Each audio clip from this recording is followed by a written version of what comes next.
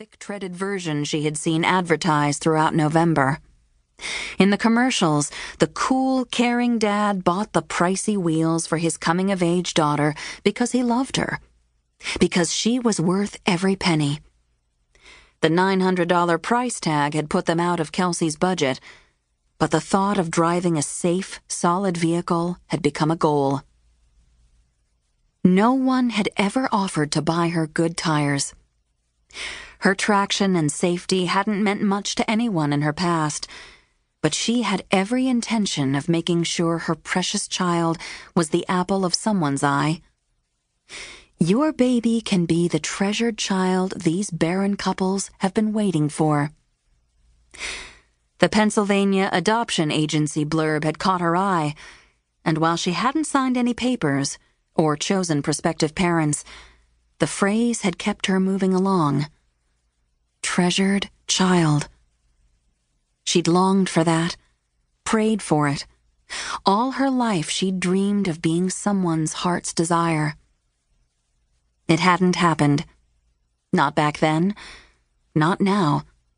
There hadn't been one person who had ever looked at Kelsey McCleary and described her as precious and meant it, including this baby's father. The baby squirmed again, decidedly uncomfortable, and Kelsey shared the feeling. Her due date was closing in. Soon this little gift from God would be beloved and cherished, and any other marvelous descriptor used to describe the love a parent has for a child. Letchworth State Park, Mount Morris, Wishing Bridge, exit 1/2 mile. The new sign appeared in her headlights. The snowstorm intensified. Wind gusted across the hood. The snow swirled in tornadic fashion, wedding veil whirlwinds obliterating her view. Whiteout conditions. Kelsey bit her lower lip, gripped the steering wheel firmly, and signaled for the exit, not because she wanted to, but because she had no choice. If it was just herself, she might have risked continuing down the highway. But it wasn't just her, and her child's safety dictated the choice. The baby moved again, as if commending her decision.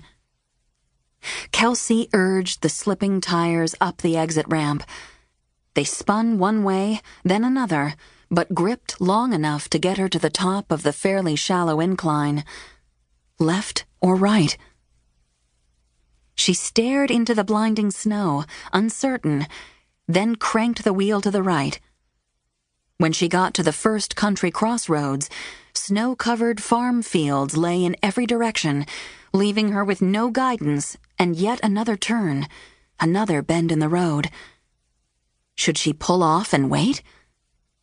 The thought of a mammoth snowplow burying her car nixed that idea. She peered through the flakes, looking for signs of life, but if they existed, the storm obscured them. Maybe she should have stayed on the highway. Headlights appeared in her rearview mirror.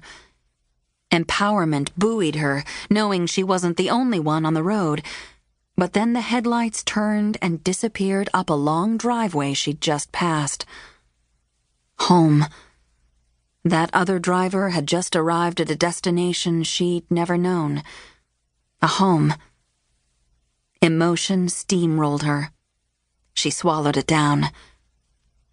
The storm was messing with the signal on her phone, and she hadn't bought a map because she had a GPS, so why spend the extra money? She turned left, hoping a town or village lay in that direction. Leaning forward, she saw a light in the distance. It disappeared, but as the wind calmed for a quick second, a pinprick reappeared, red, then green. A traffic light.